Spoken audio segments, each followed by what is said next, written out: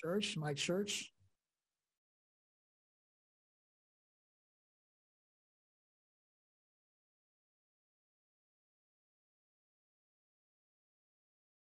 Right. Wow. Good to see everybody. Today's message is faith without works is dead. It's James chapter 2. I heard something said about a month ago on Moody Radio. About 7 in the morning, I was on my way to work. It was the Carl and Crew segment. Someone said there that we just don't think right without the Word of God. They also said, don't trust your own thoughts without the Word of God. And I believe that was very, very true, and I wrote that down. And so I want to go through James chapter 2. I'm led to go to James chapter 2. And of course, the title is Faith Without Works is Dead. James gives us practical answers on how to deal with sin and all that life throws at us without losing hope and joy and without becoming bitter and unstable. In essence, his message to us is, listen, if you want to be a Christian, be a real one. The book of James explains how you and I can live out our faith. What does practical Christianity look like? It's about living our faith and our faith in everyday situations with everyday people, doing it victoriously. So let's find out. Let's bow in prayer.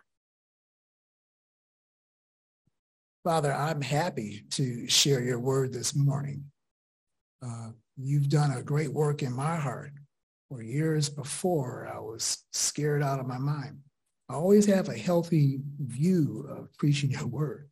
This is no light thing, but I'm happy and I'm privileged to be able to stand here with all sincerity to share your word. And I pray that hearts would be open to receiving truth from your word. I pray that there are thirsty souls here, that they will admit they're thirsty, and I pray that I will not disappoint. Your word will not disappoint. Your word will not return void.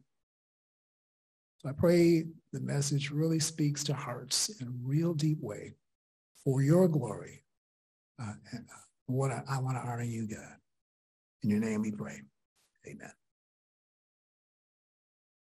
There's really two parts to James chapter 2. The first half, James talks about the sin of favoritism in verses 1 through 13. Then in the second half, James talks about faith without works is dead. The key verse to the chapter, I believe, is the last verse when it says, for just as the human body without the spirit is dead, so faith without works of obedience is also dead. If I say I'm a true follower of Jesus Christ, the Lord, that I'm going to consistently and progressively do what the Lord wants me to do. What the Word of God says has to match what I do. This is what really ties the two topics of this chapter together. The Word of God has to match what I do. You know, James wrote chapter 2 to a very partial age that was filled with prejudice and hatred based on class, ethnicity, nationality, and religious background. In the ancient world, people were routinely and permanently characterized because they were Jews or Gentiles, slaves or free, rich or poor, or whatever. A significant aspect of the work of Jesus Christ was to break down these walls that divide humanity and to bring about a new race of mankind as followers of Jesus Christ. Ephesians chapter 2, verses 14 and 15 emphasize that. The unity and openness of the early church was really shocking to the ancient world. Remember, Jesus taught us in Matthew chapter 5, verses 13 through 16, where he says, "You are the salt of the earth. You are the light of the world. A city that is set on a hill cannot be hidden, nor do they light a lamp and put it under a basket, but on a lampstand, and it gives light to all who are in the house. Let your light so shine before men that they may see your good works and glorify your Father in heaven." Well, let's go back to James chapter 2. This command to not show favoritism did not come automatically. As this command from James shows, the apostles had to teach the early church to never practice your faith in our glorious Lord Jesus Christ with an attitude of partiality. You might be thinking, oh, this isn't applied to me. I don't show favoritism to anybody. Okay, well, let's just see what the book of James says about this. In verse 1 through verse 4, he says, "My fellow believers, do not practice your faith in our glorious Lord Jesus Christ with an attitude of partiality towards people. Show no favoritism, no prejudice, no snobbery." What do you think James means when he says your faith? He's talking about our fellowship with God and our obedience to him. What James is really saying here is, if our glorious Lord Jesus Christ truly is our Lord, then we will not treat some people better than others, and we will not treat some people worse than others. But wait a minute. It would be good, rather, of us to slow this thing down a bit and be brutally honest with ourselves on this topic. The same way we should of any area of our lives that's really not in the will of God. We should ask the Lord, "Lord, do I show favoritism toward certain people? And Lord, how have I shown favoritism to others? When have I done that, Lord?" Let the Lord show us, or show us, that you, in fact, have done that. If it's true, be willing to confess that to the Lord and be willing to repent to God for having that mindset, that attitude. Let's be like the psalmist, where it says in Psalm 139, verses 23 and 24, "Search me, O God, and know my heart. Try me and know my anxieties, and see if there is any wicked way in me, and lead me the way everlasting." Okay, well, what is favoritism? What is favoritism here? What does that mean? It's having an attitude that thinks a particular group of people are worthy of my respect, while another group is not. It discriminates, makes a distinction against people in a judgmental way. It makes value judgments based on race, class, or culture. It makes judgments in a condemning way about people based on their outward appearance.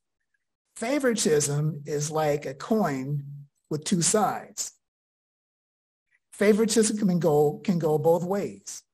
Those who get our praise and benefits get the head side.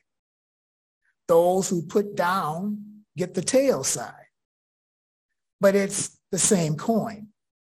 It's still favoritism. And the Bible says it's sin.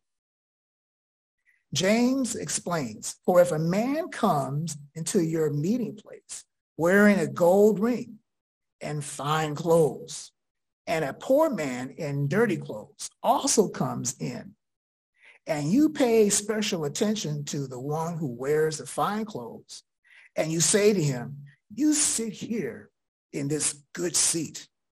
And you tell the poor man, you stand over there or sit down on the floor by my footstool. Man, imagine that. Imagine how that would look. To suggest that the poor man, if he did want to take a seat, you would have him sit down under your footstool? I would think that position would be pretty low, don't you? So you would have the poor person sit in your meeting place in a very demeaning way. Scripture goes on to say, have you not discriminated amongst yourselves and become judges with wrong motives? Or in other words, if you really believe that some people are better than others and you treat them that way, you would be acting like a crooked judge. So let's see what's going on here. Look at verse 2 again. What is the common denominator that you see here? These two people both have come into your meeting place. They both came to your church. Why do people come to church? They come to worship God. Maybe they come as visitors wanting to be fed spiritually. They were invited to come, or they just came to drink in the word of God for themselves. Maybe they both came with some burden they've got, some burden they're trying to deal with. And so they are hungry. They are looking for some answers from God to help them cope, help strengthen them, encourage them, and give them hope and direction to help them in their lives. So there they are. And they happen to be in a place in their lives where they're experiencing abundance or the lack thereof. But they both came being made in the image of God, right? And God loves them both, doesn't he? Yes, he does. Maybe our sovereign Lord had them in their situation for some reason that only God Almighty knows why. And so they both came to your church. And now they meet up with you. Here you are, not walking with God right now, living in the flesh with a heart attitude of showing favoritism toward others. Well, James is telling us, yes, this attitude, this way of thinking is wrong in God's eyes. It's sin. Because you're treating the rich person with respect, but you disregard the poor person. You've judged, condemned in your mind that the poor person is not worthy of anything good. So what you have done through your mindset and actions is you've actually insulted the poor person. You've put the poor person down. And so what do people do when they've been insulted? What have you done when you've been insulted? You might be shocked. Your feelings might be hurt. You might even get angry and maybe want to pay them back for disrespecting you like that. Let me ask you this question. The poor person came to your church wanting to worship God and meet some new people.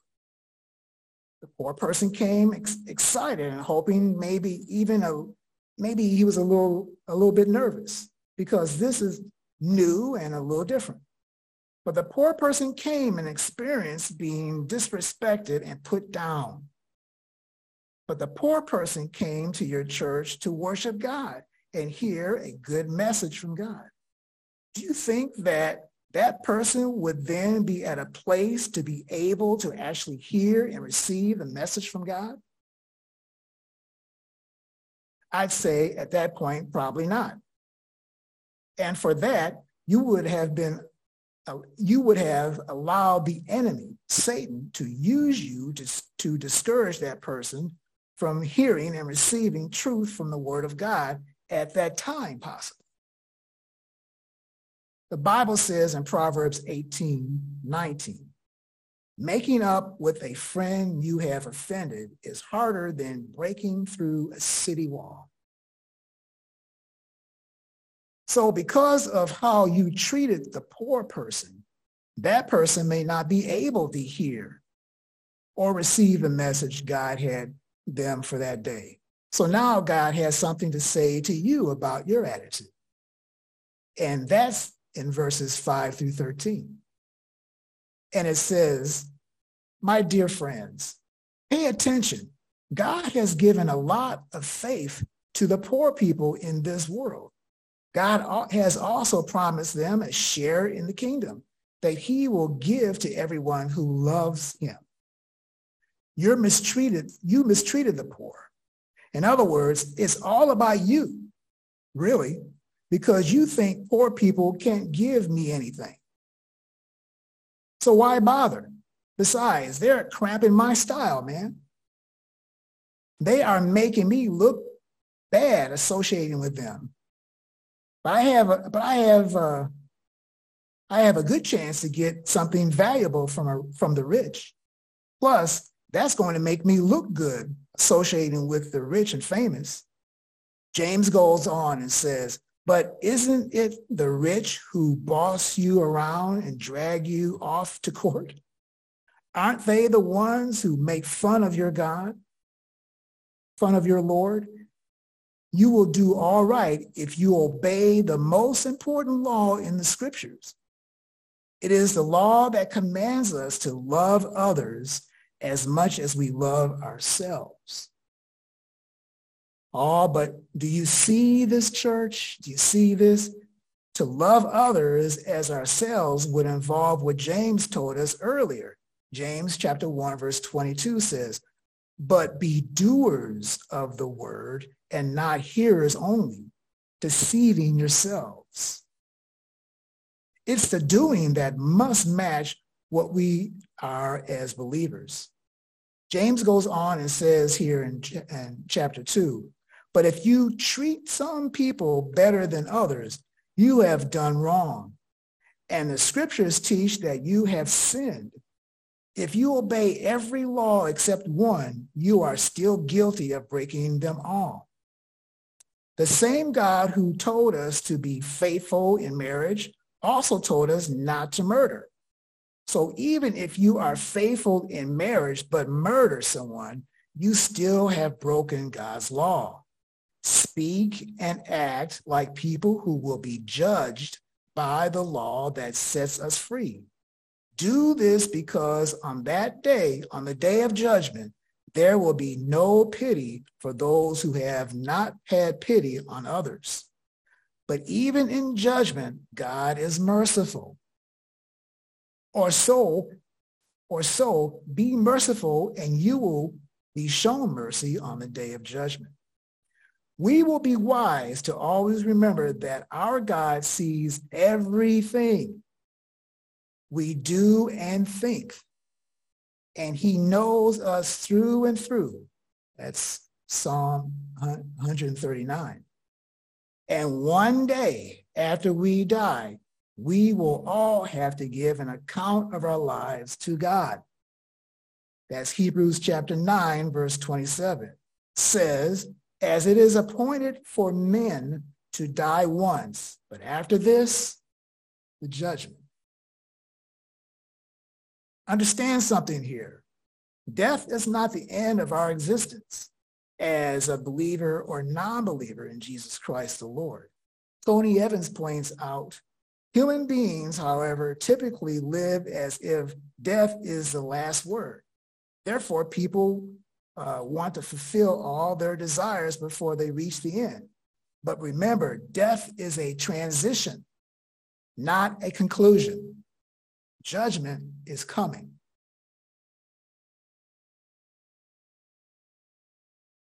For us as believers, judgment is not to condemn us to eternal damnation, but to determine for all eternity what rewards we will receive or not receive based on what we did in our lives here on earth. Sadly, for the non-believer in Christ, for those who don't know Jesus as Savior, they will be condemned to eternal damnation. Just be mindful that we all are accountable to Almighty God. And so we need to be constantly dealing with our own hearts. Like the Bible says again in Psalm 139, verse 23 and 24, search me, O God, and know my heart. Try me and know my anxiety, and see if there is any wicked way in me, and lead me in a way everlasting. Amen. So the central lesson, the takeaway for us here in James chapter 2, verses 1 through 13 is this: to have an attitude of favoritism is sin. It's not God-honoring. It's not the will of God to treat people that way. God demands complete obedience to him. God is saying, I want you as a follower of me to be consistent in your life. How can you say you love God but hate certain people in what you do in your life? That's inconsistent. It doesn't please God to live like that. You might think, man, this is impossible to do, to obey all the commands of God, and you might be right. It is impossible to live the Christian life in our own power.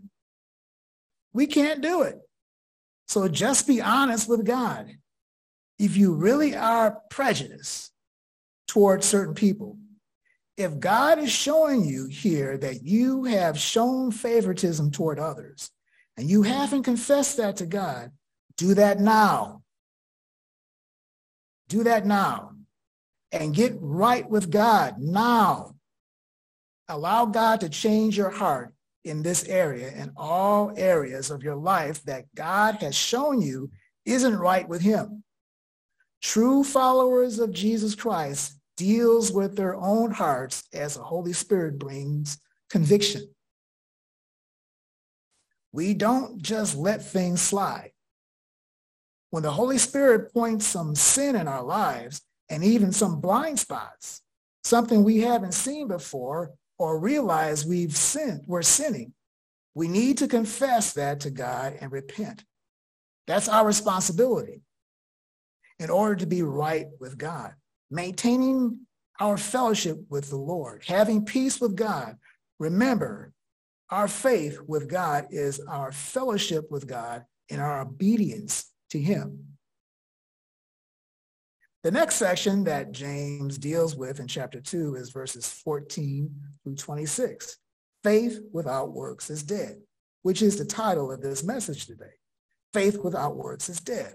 Our faith in the Lord, what we believe in God, and our fellowship with him has to marry with what we do.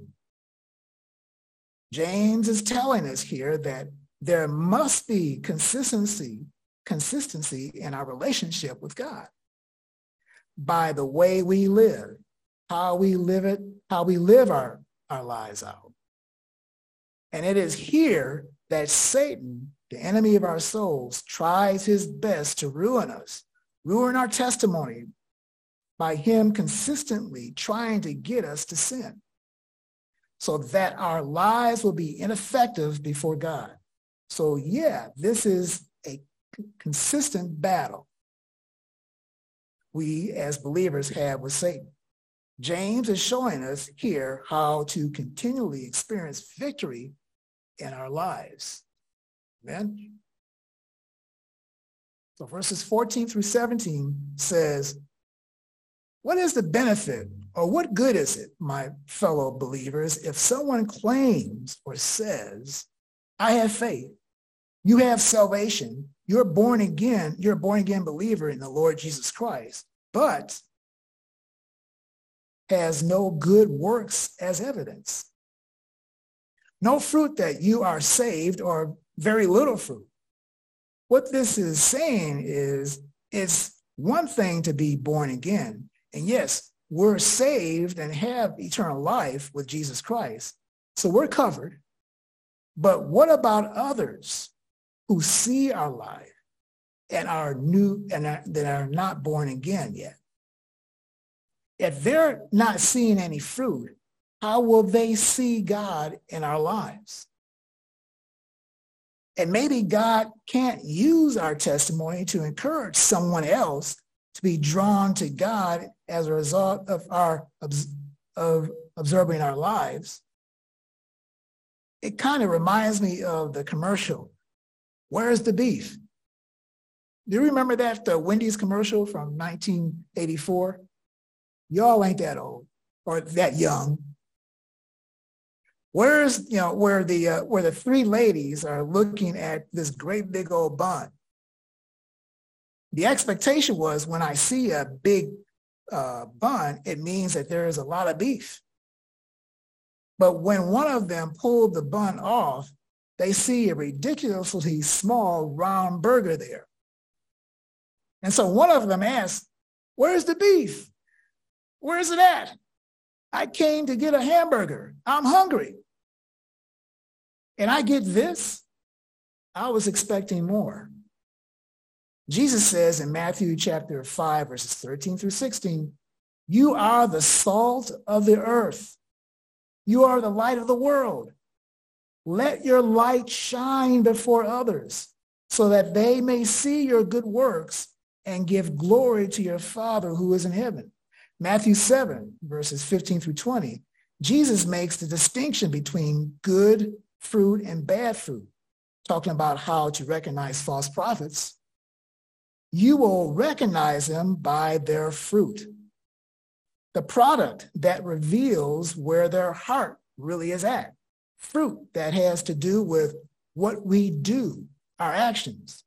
So James is saying, if you say you have faith, you're born again, but there is no works or fruit that would be inconsistent with being a follower of Jesus Christ, what good would that be? And so James asks, can that kind of faith save him? Now, in other words, no, a mere claim of faith is not sufficient. Genuine faith produces good works. James is urging us, challenging us as believers to be consistent in our walk with God and in how we are living, claiming to be born again. To further drive this point home to us that faith without works is dead or useless, James illustrates how this would look in verses 15 through 17.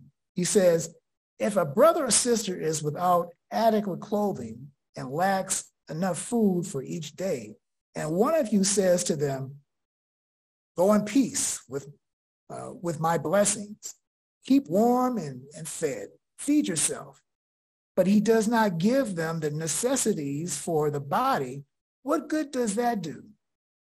So too, faith, if it does not have works to back it up, is by itself dead, inoperative, and ineffective. It is impossible to have, it is possible to have a useless faith that not accomplishes anything in life. If we say we trust God, then it should affect what we do. Once we become Christians by faith alone, our faith has to interconnect to works. What do I do? But just remember what verse 12 says in essence. We all are going to stand before God one day to give an account of our lives to God on how we lived, what we did. We're going to be judged by what we did in our life. True faith that God wants to see in us is a faith that obeys the word progressively and serves others. We see a legitimate need and meet that need in practical ways. So what James is saying here is that if we see that someone is hungry, they don't need a sermon from us.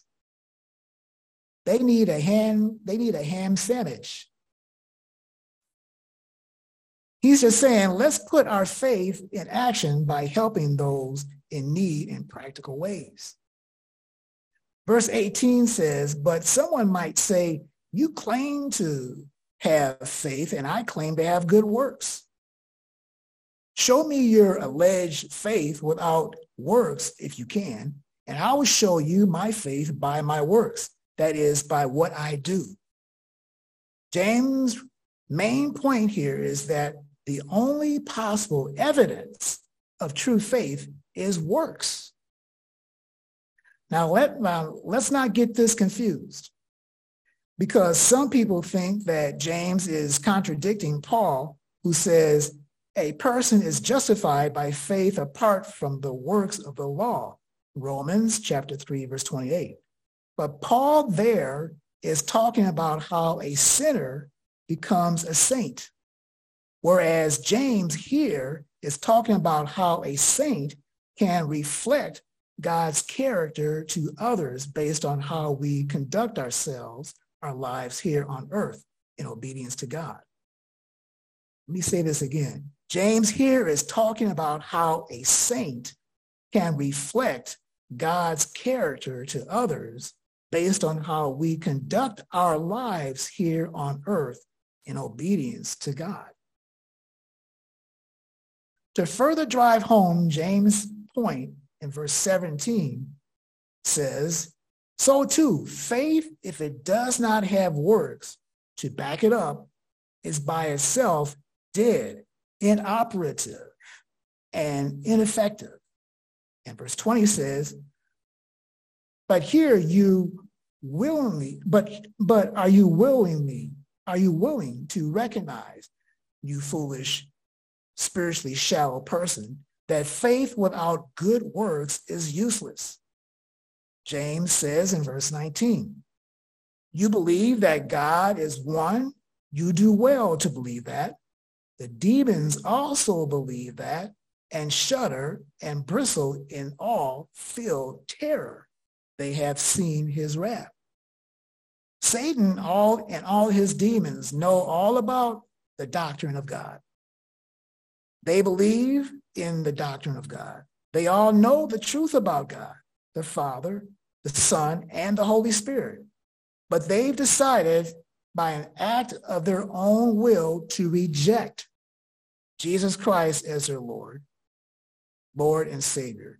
They've decided not to place themselves under God's authority. They say, no, I am my own authority. In fact, Lucifer, Satan, said, and as you remember, Isaiah chapter 14, verses 12 to 14, I will ascend to the heaven. I will rise my throne above the stars of God. I will make myself like the Most High. You know, this is Lucifer saying this. Just for kicks, also look at Luke 10, verse 18 on your own. You remember the devil actually wanted Jesus Christ to bow down to him and worship him. Matthew chapter 4, verses 8 and 9. So they will not submit themselves under God, and they do not have a love relationship with God at all. They all know their judgment is coming. That's Matthew chapter 8, verses 28 and 29. And are horrified about that, and that they only have a short time remaining. Revelations chapter 12, verse 12. But again, James' whole point here is if we say we have faith in the Lord, but in our life there is no fruit, there is no evidence, our life just doesn't match with what we say, then the truth is our so-called faith in God is useless, dead, inoperative. It just doesn't exist. Lastly, the two people mentioned here in verses 21 and 25, 21 through 25, Abraham and Rahab, the prostitute, both demonstrated their belief in God by what they did. Verse 21 through 24 says, was our father Abraham not shown to be justified by works of obedience, which expressed his faith when he offered Isaac, his son, on the altar as a sacrifice to God? You see that his faith was working together with his works. And as a result of the works, his faith was completed, reaching its maturity when he expressed his faith through obedience.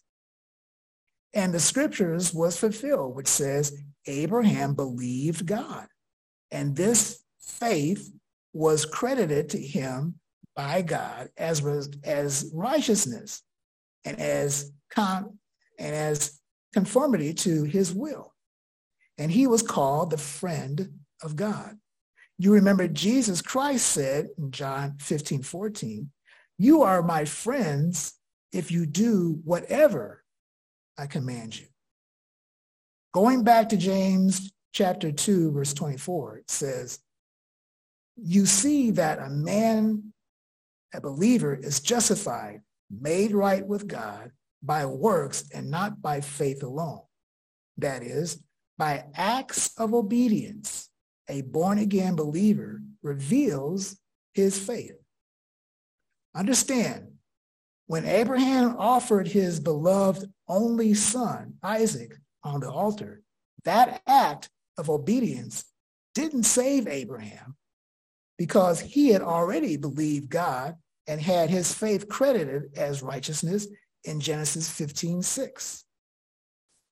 It's in Genesis 22 that God called Abraham to sacrifice his son. When Abraham obeyed, then God confirmed his intent to bless him and make a great nation of him. Genesis chapter 22, verses 15 through 18. So it was by works, what he did in response to God's command. His faith was made complete or matured. Amen? Our faith has to be demonstrated, not just talked about. It's all about doing in order to be acceptable in God's sight. Understand, this is God's kingdom agenda. This is what God wants to see happen. So this is what we do as followers of Jesus Christ the Lord. So a believer is justified by God's grace through faith alone as it relates to our salvation. And a believer is justified by what we do, works, through our acts of obedience to God for usefulness here on earth. This is what verse 24 is saying. Now let's look at Rahab, the prostitute. Yes, I mentioned she was a prostitute because that's what scripture says she was. And that didn't stop God Almighty from using her, because it's God who doesn't show favoritism to anyone. We all have equal opportunity to be loved by God and to be heard, appreciated, affirmed, acknowledged, valued, experience affection by God. So Rahab was justified, made right before God by her works, what she did, so that others could see. Remember, she endangered her life in order to help those Israelite spies. To be willing to do that showed she had already placed her trust in God. This justification by works brought her deliverance and victory for history to see. That would be Joshua chapter 2, verses 8 through 19, and chapter 6, verse 22 through 23. You Bible students. So in closing, the last verse, verse 26 says, for just as the human body without the spirit is dead, so faith without works of obedience is also dead. What James is saying here is this: it is possible that a believer's faith, our acts of obedience to God, can gradually decline in effectiveness unless our faith is constantly put to work. The whole point here is this. The big takeaway is this: it is work. It is work in this sense to always remain faithful to God. In spite of what my mind, will, and emotions tells me at times, apart from the will of God revealed in Scripture, my faith in the Lord must always match what I do in my life. And what I do in my life must always match my faith in the Lord. It is about pleasing God. This is his kingdom agenda. Will you and I be faithful to God? Our Lord has already equipped us to do it. It's all up to us as believers and followers of Jesus Christ to faithfully honor God and obey the Lord on a moment-by-moment basis. Amen. In today's message, God brought to light through James that to show or to have favoritism to others is sin. And also, faith without works is dead. What links these two topics together in chapter 2 is my confessing sin, obeying and doing the will of God in my life. It's all about the doing. It's all about the doing. Just like the example of an alcoholic, if they really want to be delivered from their addiction to booze, they have to first admit and say the painful truth that I am an alcoholic.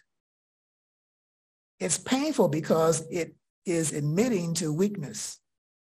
And people typically don't want to admit to weaknesses because of pride. The same is true for those who have never asked Jesus Christ to be their Lord and Savior.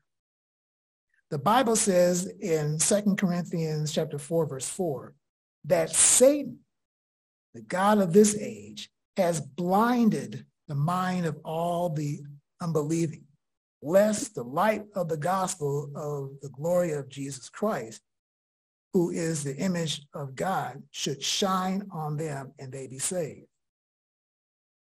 If you are here today and you haven't trusted Christ, Jesus Christ, then that's why.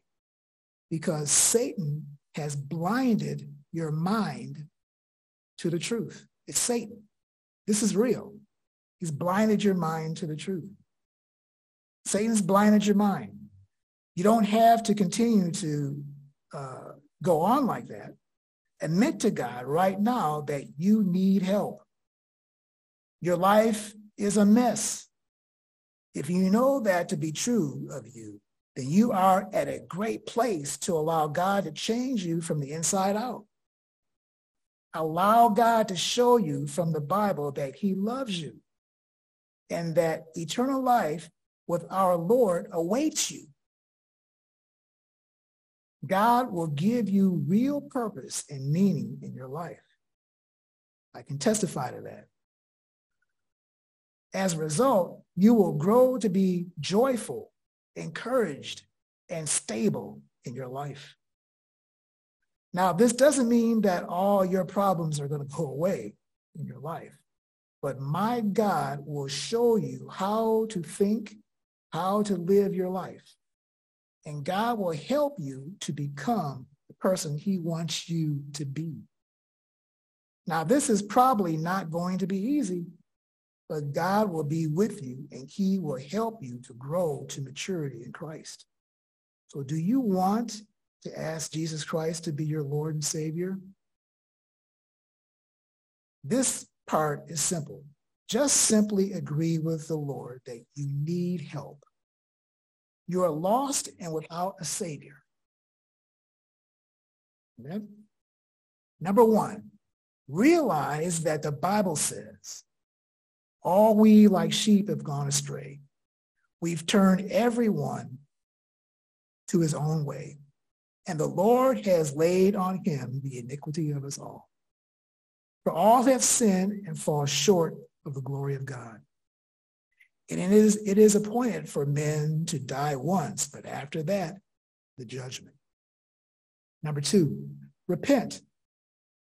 The Bible says, unless you repent, you all likewise will perish. Repent, therefore, and be converted, that your sins may be blotted out. And number three, receive. The Bible says, but as many as received him, to them he gave the right to become children of God. If you confess with your mouth the Lord Jesus and believe in your heart that God has raised him from the dead, you will be saved. Amen. Church, let's bow in prayer and this is the end of the message today. But let's bow. Lord, I presented your word. I have no idea how this is going to affect people. Your word, you say your word would not return void. So I trust that, I pray that it has encouraged us. You know, if there's people that are convicted, then let that happen. If there's someone who has asked Jesus Christ into their life or would want to, I pray that happens as well. And if someone wants to talk with me or leadership or pastor after this time, and do that. Lord, I pray that your word would have its way. And I pray this would be also an encouragement to continue to stay in the word and allow you to grow us up. Lord, my purpose was to give you glory and honor. And I pray that took place. In your name we pray. Amen. Thank you.